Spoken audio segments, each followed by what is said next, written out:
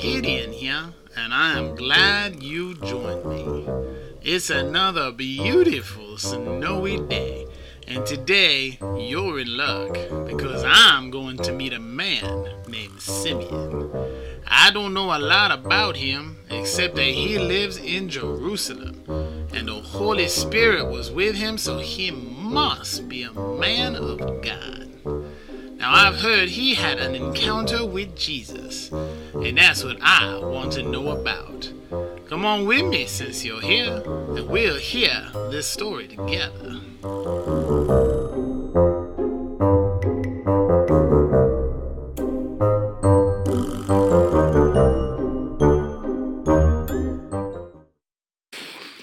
Thank you for being here this morning. Welcome to everyone online. We can be praying for our friends at our other campuses at Green. No, this is Green, isn't it? I'm all over the place.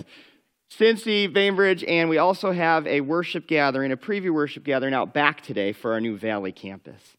So God is at work, and we are excited to be part of it. Last week, if you were here, you heard Pastor Tim give a message about the shepherds, and it was powerful, wasn't it? If you missed it, I encourage you to go back online and watch it. Tim just clearly unrolled for us what the gospel looks like through the eyes of the story, the shepherds and their story.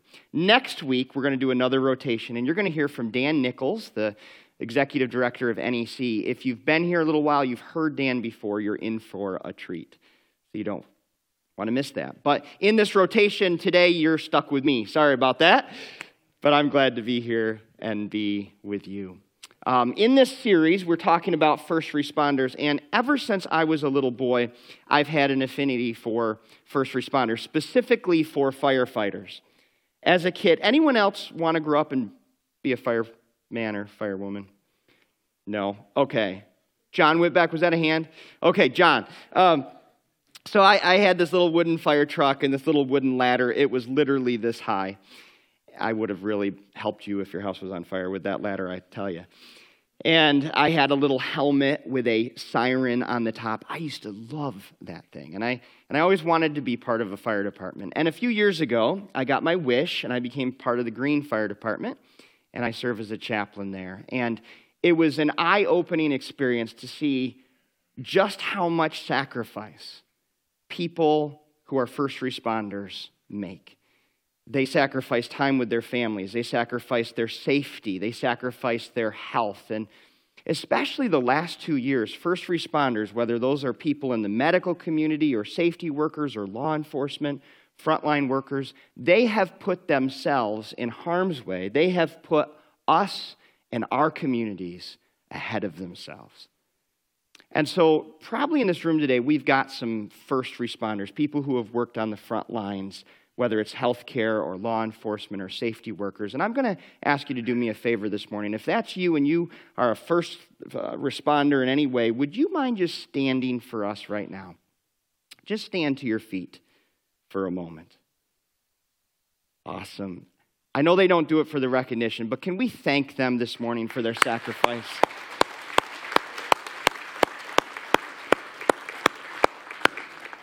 Thank you so much, each and every one of you.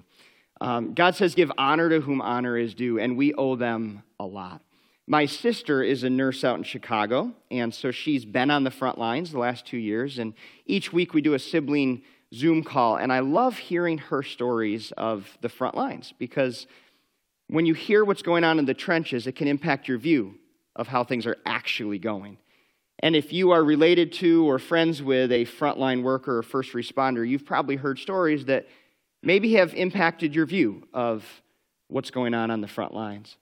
Well, the same is true for Christmas. There were some first responders who were kind of first on the scene, and their responses are instructive. Their responses tell us a lot about the actual event of Christmas. And this Christmas, I'm studying one of those first responders that I've never preached on before. I've never studied him before. But his response to the first Christmas, because he was one of the first people on the scene in the first few weeks of that event, his response has impacted and I would say improved my view of Christmas. And I hope today as we look at his story And he only gets a few sentences in the historical record. I hope that your view of Christmas will be impacted and hopefully even improve. So if you would turn with me in your copy of Scripture to Luke chapter 2, we're going to see his story. It's in page 822 in your chair Bible if you'd like to use that. And if you'd like a Bible, take that with you. It is our gift to you. But Luke chapter 2 is where we're going to be. And let me ask you a little pop quiz just to make sure you're awake this morning. I'm going to test your Bible knowledge. You ready for this? Here's the pop quiz. Who in history wrote more of the New Testament than any other author? Ready? Go. Who was it? Okay, it's good when the church is unified in agreement. That's good. If you said Paul, though, you'd be wrong. Now, a little bit of a trick question. Paul did write more books in the New Testament. I'll give you that. He certainly did. But someone wrote more pages than Paul, and it was a doctor. It was a physician, and his name was Luke. And Dr. Luke wrote a two-parter. He wrote Luke and Acts, and it's longer than all of Paul's letters combined.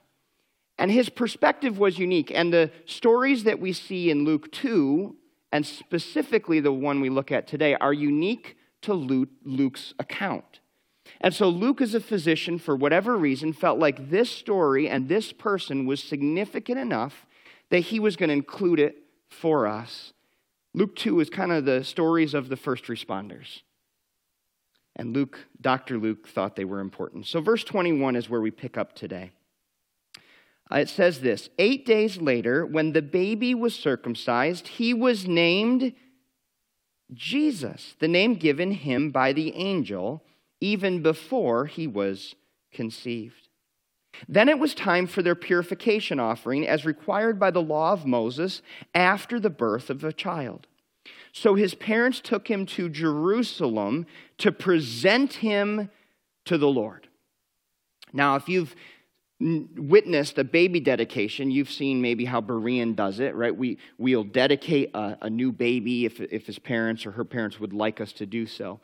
This is one of the two baby dedications that you find in the record of Scripture.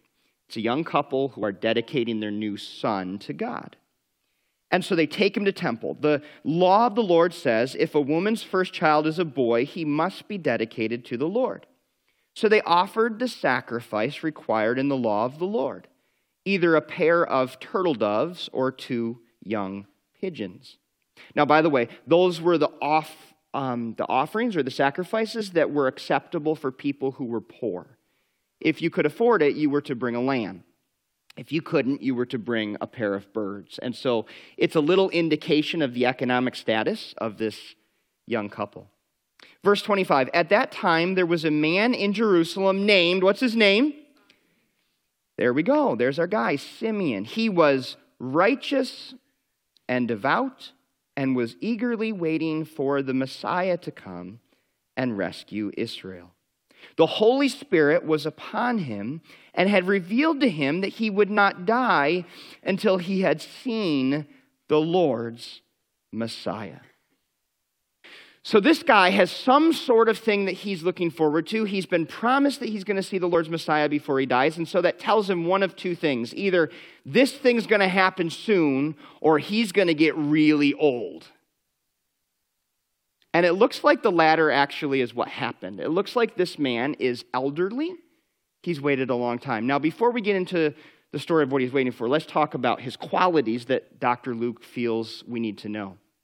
There's 3 qualities he tells us about with Simeon. The first one is that he was righteous. Now, it's not a word that we tend to use anymore. When he said righteous, what is he talking about? How would you describe righteous? What would be a synonym for righteous today? Obedient, okay. I'd take that, Mama Lynn. I think that's good. I'd say probably the best word that we might use today to describe righteous would be integrity. He was a person of integrity. When he said something, he meant it. It's the kind of guy that you wouldn't need to sign a contract. You just need to shake his hand, because if he said he'd do something, he'd do something. His word was good. You could trust Simeon. He was a man of integrity. If you talk to Simeon's friends, they would tell you that Simeon was the same whether he was in public or in private. He was the same guy. He was a man of integrity. The other thing that it says is that he was righteous and devout. That's another word that we don't use. What does the word devout mean, you think? What's that? Faithful, loyal. You're on the right track for sure. The word there technically is the word careful. He was careful, and his carefulness led him to be exactly what you're saying, loyal and faithful. He was careful to figure out what is God saying and how can I obey it. He wasn't just reckless about his faith or his obedience. He was very careful. He was very careful to say, what is God saying and how do I obey? Now, I think all of us know people that are people of integrity, that are careful with their reputation and careful to obey. But there's a third quality about Simeon that I think is a little unique. And Luke records it for us. It says he was righteous and devout and he was eagerly waiting. Some of your translations say he was looking forward. And this is unique. So here's this apparently older man who's lived a life of integrity. He's been careful to obey God, but he's also a guy who's eager. And I don't know that that's a quality that marks many of us, but it's a quality that literally marked him apparently all the time, is he was eager. He was eagerly looking forward to something. Now, to understand why he was looking forward to something, you got to understand the world that Simeon lived. The world that Simeon lived was a world that was pretty messed up and pretty broken. Health was a constant challenge. And that day, when they would have pandemics, they were 100 to 200 times more deadly than our modern day pandemics. And if you would get the illness that was passed around, you had usually a 20 to 40% chance of not surviving it. So health was a regular problem in the Middle East where he lived. The other thing that they had is something that we know nothing about. They had political tensions. It was very divided. There was a lot of disruption in the political world. It was really maddening. There were people who were patriots. There were people who were compromisers and sellouts and all the... it was maddeningly divisive and divided and tense and frustrating. We can't relate it all to that. And in the midst of all of this, you've got the political tensions, you've got the medical tensions, you've got just the economic issues. I mean, you think inflation is bad. These poor people had taxes out the wazoo. You earned your money just to give it back to the government. And so there was this enormous sense of frustration and anger. A lot of people are impoverished, not because they're not working hard. They're working very hard, but they can't ever get ahead. And in the midst of all this, there's promises that were spoken by prophets centuries ago, and those prophets were all looking forward to a day when someone would come. And that someone, the prophets called him by the same name. They called him Messiah. And Messiah means deliverer. And it was this idea from the prophets that someday in the future there would be a rescue plan. God would hit the button and finally say, enough is enough. Rescuer would come, deliverer would come, and he would be known as the Messiah. When Jesus was named Jesus, the angel said to name him Jesus. Does anyone know what the name Jesus means? It means rescuer. Jesus, the Messiah, rescuer, the one who rescues and delivers. And so the rescue plan, God's rescue plan, was known by all the people in Israel. Because from a very young age, they would learn the prophecies of Messiah. They would learn about this future rescuer who would one day put a stop to the mess, who would one day reward those who did right and punish those who did wrong. Now, here's part of the tension of that day, though, is those prophecies spoken by prophets. How long ago? Let me ask it this way. When was the last time they had heard a prophecy about Messiah? Anyone know how long it had been? It had been 400 years. And when you've been waiting for something for 400 years, you tend to get a little tired. You tend to get a little impatient. And it's kind of beyond impatience. After 400 years, you tend to get a little apathetic. Like, seriously? Seriously? What these guys were saying, hundreds and hundreds and hundreds of years ago, is it ever going to happen? And there was just this nationwide sense of, we don't really think it's going to happen. It's certainly not going to happen in our lifetime. Not sure we even care. And in the midst of all of that apathy was a guy named Simeon who lived with this eagerness of, I can't wait to meet Messiah. I can't wait to meet the rescue plan of God. And amidst all of the apathy and all of the tension and all of the mess of his generation, there's one man named Simeon who lives this righteous and devout, this careful life of integrity because he can't wait for God's rescue plan to get started. And God sees this guy, knows how excited he is, and gives him a message that no one else apparently got. And the message is, Simeon, I'm going to let you live to meet him. I'm going to let you live to see him with your own eyes. And I can only imagine this guy every day when he wakes up. I can only imagine Simeon waking up and thinking, wonder if today's the day. Wonder if I get to meet Messiah today. I can imagine Simeon going to market and looking around and asking God, how old is he? Is he alive? I sure hope he's alive. I'm getting up there. I can imagine him looking at the teenage boys, looking at the young boys, looking at the new babies, thinking, wonder if any of them are Messiah. Wonder if he's alive yet. I wonder when I get to meet him. And this anticipation and this eagerness that he's always had, now he's got this promise that he's going to live to see him with his own eyes. And he lives every day with this anticipation and this eagerness of, I can't wait to lay my eyes on God's rescuer. Now, check out verse 27. That day, the Spirit led him to the temple.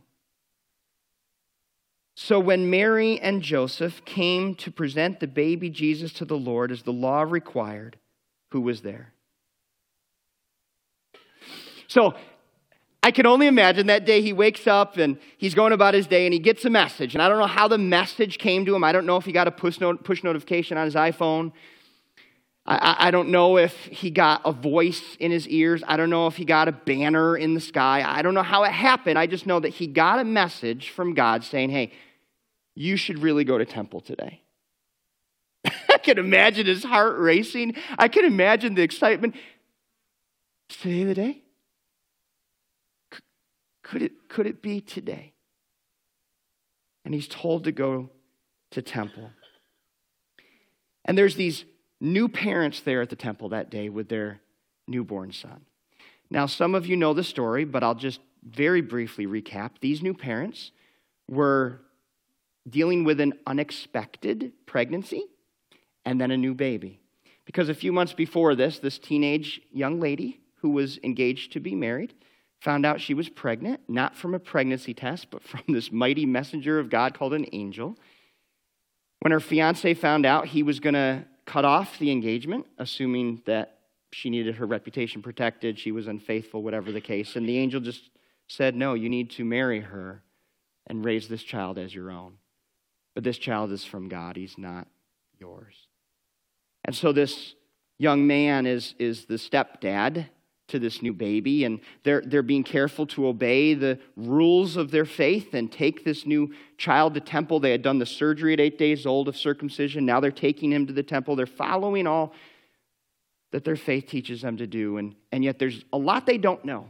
They've been told some things by the angel about this new baby, but there's a lot they don't know. And on this day, they get into temple, and this guy's there named Simeon. And here's what happens next in verse 28. This is kind of fun. Simeon was there. He did what to the child? he took the child in his arms. Now, I'm just trying to imagine how this went down. Right? The indication are that Simeon's having trouble containing his excitement. Now, God had promised that he would get to see Messiah. He's like, I'm going to one up that. I'm going to hold him. And so this young couple walks in, and somehow he's like, that's got to be him. He takes the child from her arms. I imagine poor Mary looking at him like, who is this guy? Is he background checked? Is he authorized? Like, who is this dude just taking this kid, my new son, out of my arms? But Simeon is just so overwhelmed with excitement right now. He takes this child out of her arms. And Simeon becomes, in that moment, the first and only person on record besides Mary and Joseph to ever hold Jesus. And the magnitude of the moment hits Simeon, and you'll see that in just a moment, but the moment hits him as he's holding this little baby. Makes me think of the first time I held our oldest daughter, Daisy. Right? The first time I held this little pink thing, and I just felt this, man, my life has changed right now. I've never loved anything the way that I love her. Those of you who are parents, you had that moment probably. That first time that you held. So imagine for Simeon, it's that, but it's times 100. Because Simeon realizes as he's looking down, holding this baby, that he's holding the one who made the universe. How's that for bragging rights? He's holding. Simeon knows who this is. Simeon knows that he's holding the one who holds him. He's holding the one who made him in his mom's womb decades ago. He's holding the one who made the universe and continues to hold the universe together. He knows who he's holding, and it just hits him. He's holding Messiah. He's holding the rescue plan. What he's waited for his whole life. That rescue plan is now here. He's physical. It's in motion. And no one and nothing will stop it. And as he looks down at the physical representation of God's rescue plan, he's so overwhelmed that here's what he says. Verse 29. Sovereign Lord, now let your servant die. Says every person who holds a newborn baby.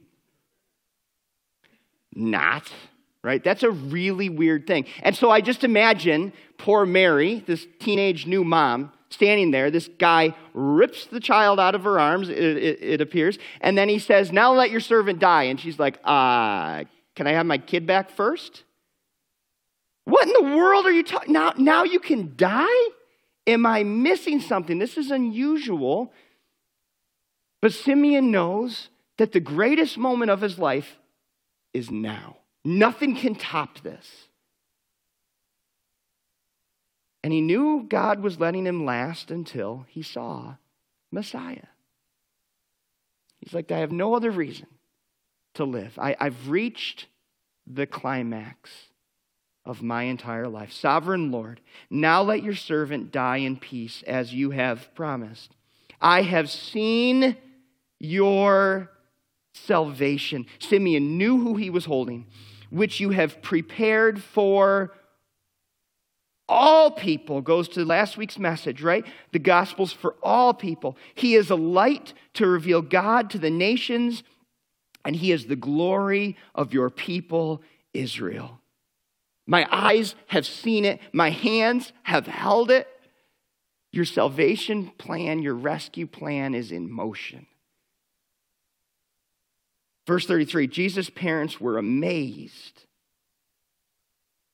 at what was being said about him. Now listen, Mary and Joseph knew some hints. They knew that their child would be special. And I think most new parents think their kid will. right? And they hope, my kid's going to be in the gifted and talented class. My kid's going to graduate early. My kid's going to have a good future, good career, great kids, right? Give me some nice grandkids, whatever. We have these hopes and dreams and desires for our kids. And certainly Mary and Joseph did, but they knew there was something special about their son. They knew that there were events surrounding his birth that were unusual and miraculous, and yet there's still a ton they don't know. So when Simeon says some of this stuff, they're soaking it in. And they're getting more and more of an indication that their son's not just going to be a gifted kid. They're getting more and more of an indication that their son's going to change the world. See, a few months before this, when Jesus was still in the womb, he literally caused his unborn cousin to do backflips in the womb of Elizabeth.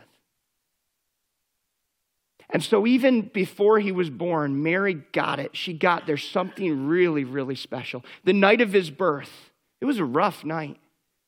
And yet there at the birthplace shows up all these local business owners called shepherds. And they come right into the maternity ward. And she realizes there's something really special about this kid.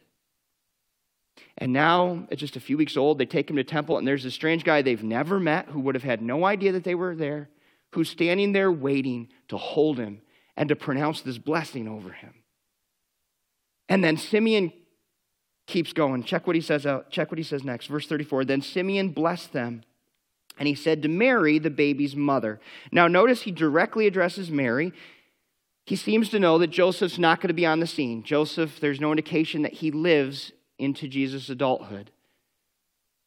And so he talks directly to Mary, knowing that she's going to see some things that are going to surprise and even hurt her. So he says this to Mary, this child is destined to cause many in Israel to fall. But he will be a what to many others? A joy. He has been sent as a sign from God, but many will oppose him. As a result, the deepest thoughts of many hearts will be revealed, and a sword will pierce your very soul. Now, I don't want us to miss what happens in this moment, because up till now, when it came to prophecies and prophets, how many years of silence has there been? How long has it been since the last prophecies dropped? It's been 400 years of prophetic silence. And today, that changes. Because a stranger at temple opens his mouth when he holds this baby boy and begins to prophesy. And the prophetic silence that people had lived with for 400 years, just for the sake of contemporary understanding of 400 years, 401 years ago, the Pilgrims landed at Plymouth Rock. And that's a long time to wait for something. And on this day, that silence is ended, and God speaks through the mouth of a stranger. And Simeon, as he looks at Jesus, seems to see not just a little baby, he seems to see the future. That's what prophets were somehow able to do. They were able to see beyond that day. And he looks at Jesus and he seems to realize that in a short 33 years, this kid is going to be a polarizing figure. This kid is going to be charged falsely with a crime, executed for that crime. But he also seems to see the day when 3 days after that execution, this kid's going to walk out of his own grave. But he looks at Mary and he just wants to prepare her for the heartbreak because he seems to see Mary there on that execution day watching with her heart broken. And so he gives her a little hint. Brace yourself, Mary. Prepare yourself. Your son's going to change the world.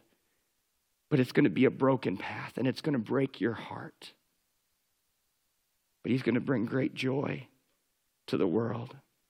And I think maybe in that moment, Mary, even Joseph, might have realized that this baby wasn't born to cute the world, but to save the world through his death.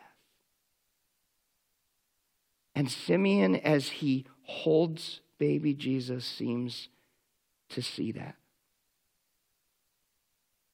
What Mary and Joseph were just at the temple doing was offering a pair of birds.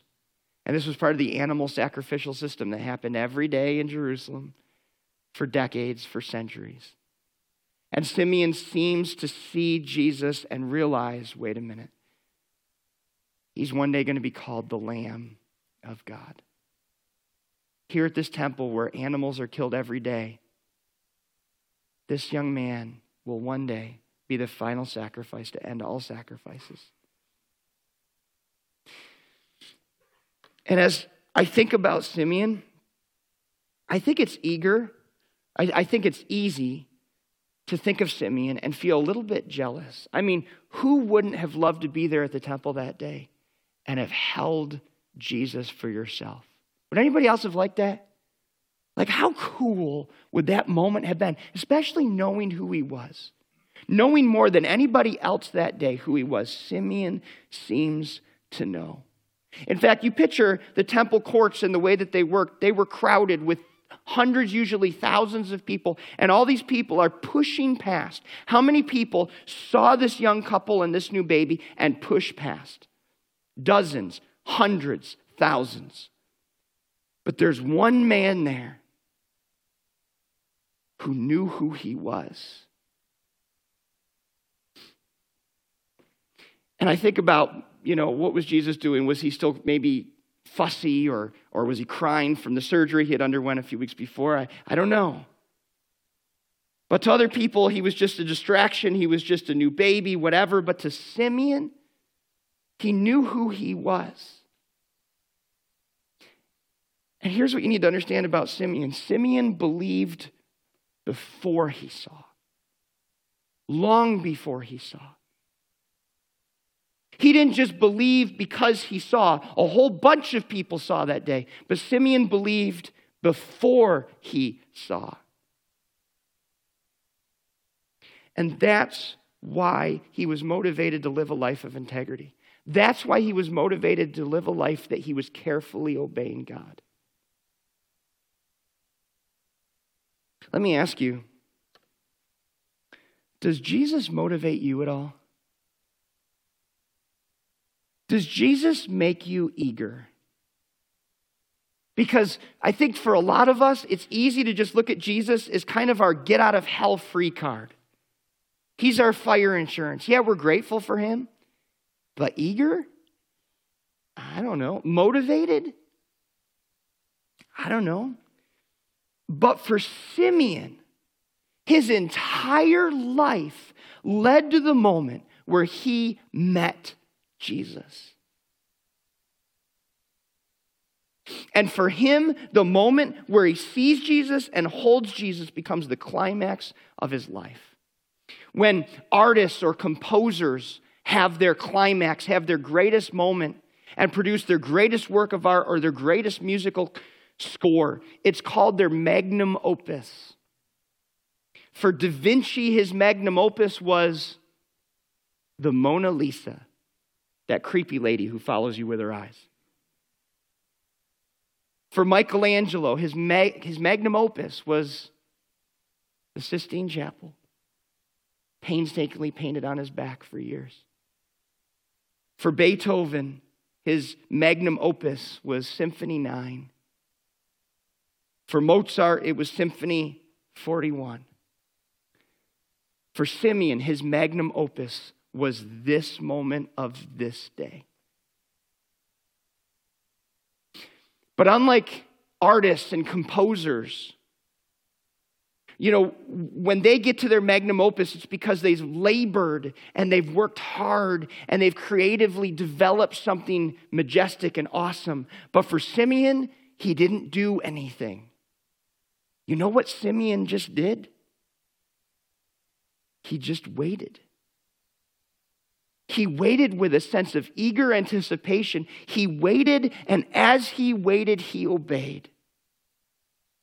And this eager, older man of integrity got to live to see Jesus. And when that moment came, he was ready. Jesus was only a few weeks old at this point. God said, I want you to meet him.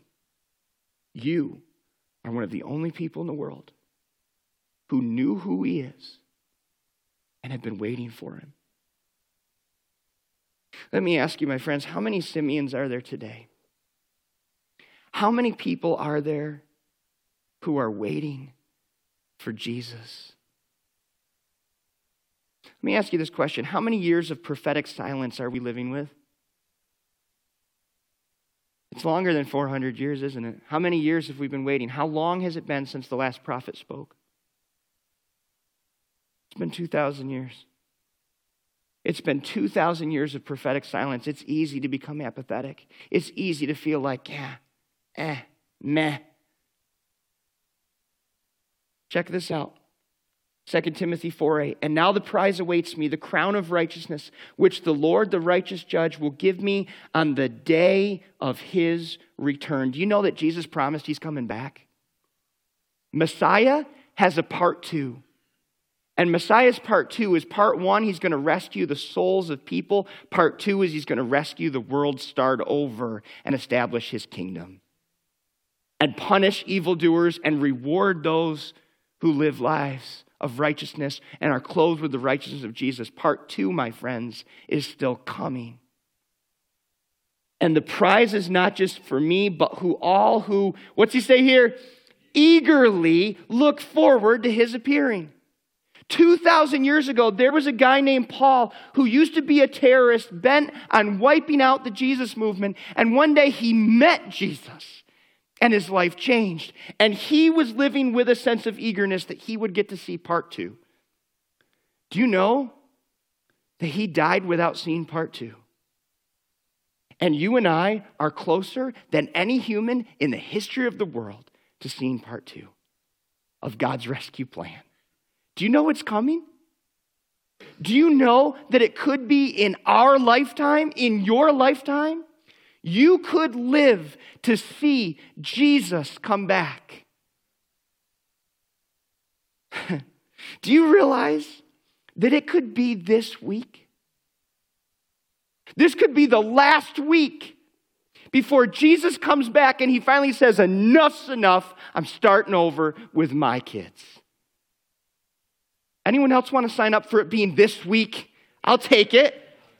Now, where's our eagerness? Are we living with this eagerness? Is it motivating us to live lives of integrity and careful devotion to God today?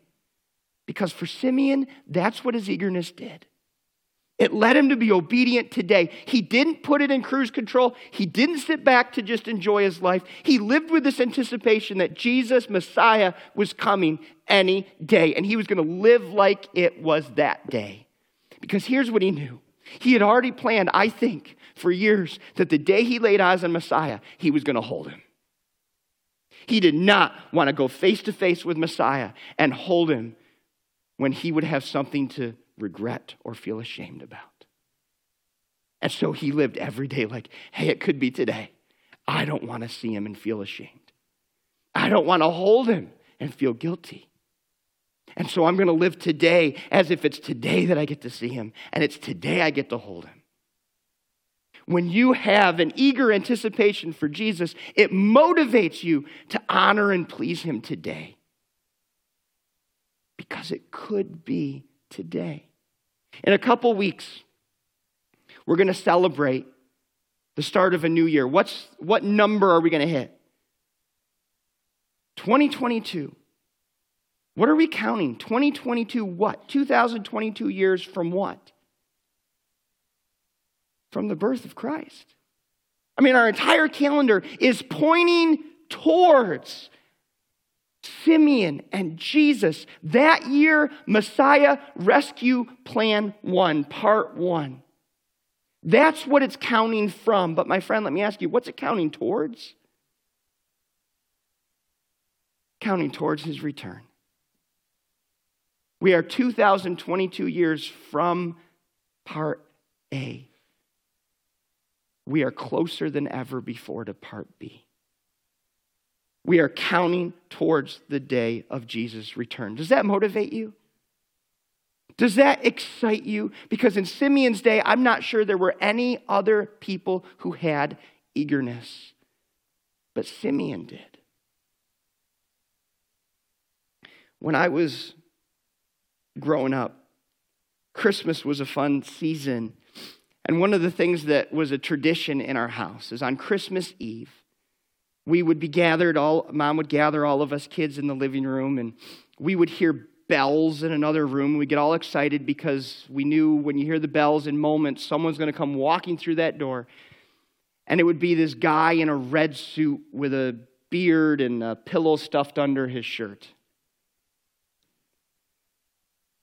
And my dad, as a kid, I didn't know it was him. My dad would come in and he'd sit down and we'd sit on his lap, and Mom would have this sack of toys and he'd give us these toys. And man, I mean, it was magical. It was fun. And when Santa would go to leave, he'd stand up and he'd go, ho, ho, ho, and shake his pillow belly. And then he'd go like, and blow, and his beard would go flying off around the room because it was a shaving cream beard. As it got older, 2 and 2 started connecting. You're like, well, if that was really Santa, could he blow off his beard? Not sure how that works. But when we were too young to notice, it was still just the wonder and the magic. And I remember one Christmas Eve, Grandpa, my dad's father, was there with us. And he was battling dementia. He was losing his memory. He was losing his cognitive function. I remember when my dad walks in dressed as Santa, and Grandpa's there, and Grandpa's eyes got huge. And most of us watched Grandpa instead of Santa because we're like, what's he going to do?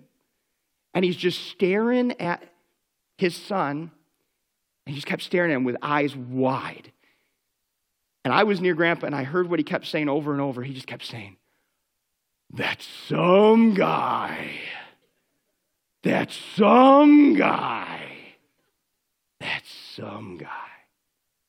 To this day, I don't think Grandpa knew who was in that suit. But he was so overwhelmed like a kid with the wonder and the magic of the moment. My friend, Jesus is the true magic of Christmas. He is the true magic of Christmas. Is there an eager anticipation like my grandpa had that day for the guy with the shaving cream beard? Is there that kind of eager anticipation for Jesus to come back? Could I be like a Simeon where God says, Justin, I'll let you hang around and I'll let you see my son come back because I know you're eager. But I would love to see the return of Jesus with my own eyes. And I realize I could and you could. And that eagerness should motivate us today to live lives of obedience and devotion and integrity, knowing that someday I'll be face to face with the one who created the world and holds it together, with the one who made us, knows us by name, and holds our salvation in his hands. He came the first time as a lamb. He'll come the second time as a lion. And he will set up a new kingdom. And his kids get to rule and reign with him. This Christmas, that hope should be like magic to our souls. And maybe every day I should have that kind of eagerness of Simeon. To embrace my Savior, knowing that one day he's coming back for me. Would you bow with me in prayer?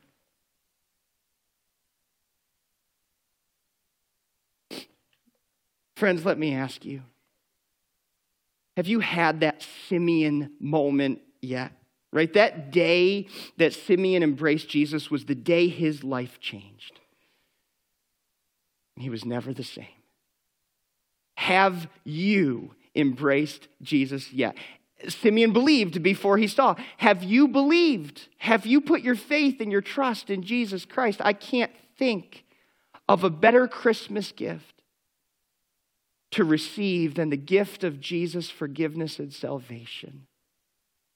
Yeah, Jesus knows your past. He knows your sin. He knows your rebellion, your deceit. He knows how messed up. He knows every skeleton in your closet, and yet he loves you anyway. He came for you anyway. He died for you anyway. And the day you embrace Jesus, I think like Simeon, you'll be able to say, I can die in peace. I am not afraid of death. I am not afraid of the future because now I've met the one who holds my future. And I hope and pray that today you can have the faith to believe in Jesus. My friends, if you've already embraced him, let me ask you, are you eager? Are you eager for Jesus? Knowing that there's prophecies from long ago, knowing that we're in 2,000 years of prophetic silence. And it's exactly when no one will remember and no one will care that Jesus will come back. He said in the days of Noah, everyone was just going about their own lives. So it will be at the coming of the Son of Man. It will be a normal day. It will be average. It will be just as messed up as any other day. And that'll be the day Jesus comes. Will you be ready? Are you living in anticipation of that day? Does that day give you the hope? Does Jesus give you the urgency to live with integrity and careful devotion now? Because, my friends, just as certainly as he came 2,000 years ago, he will come again. Father, thank you for the promise of Messiah. Thank you that you let Simeon see part A. God, we hope to see part B. Give us that anticipation to look forward eagerly for your return. We love you, and we pray this in the powerful name that alone can save, Jesus Christ. And God's people said, amen.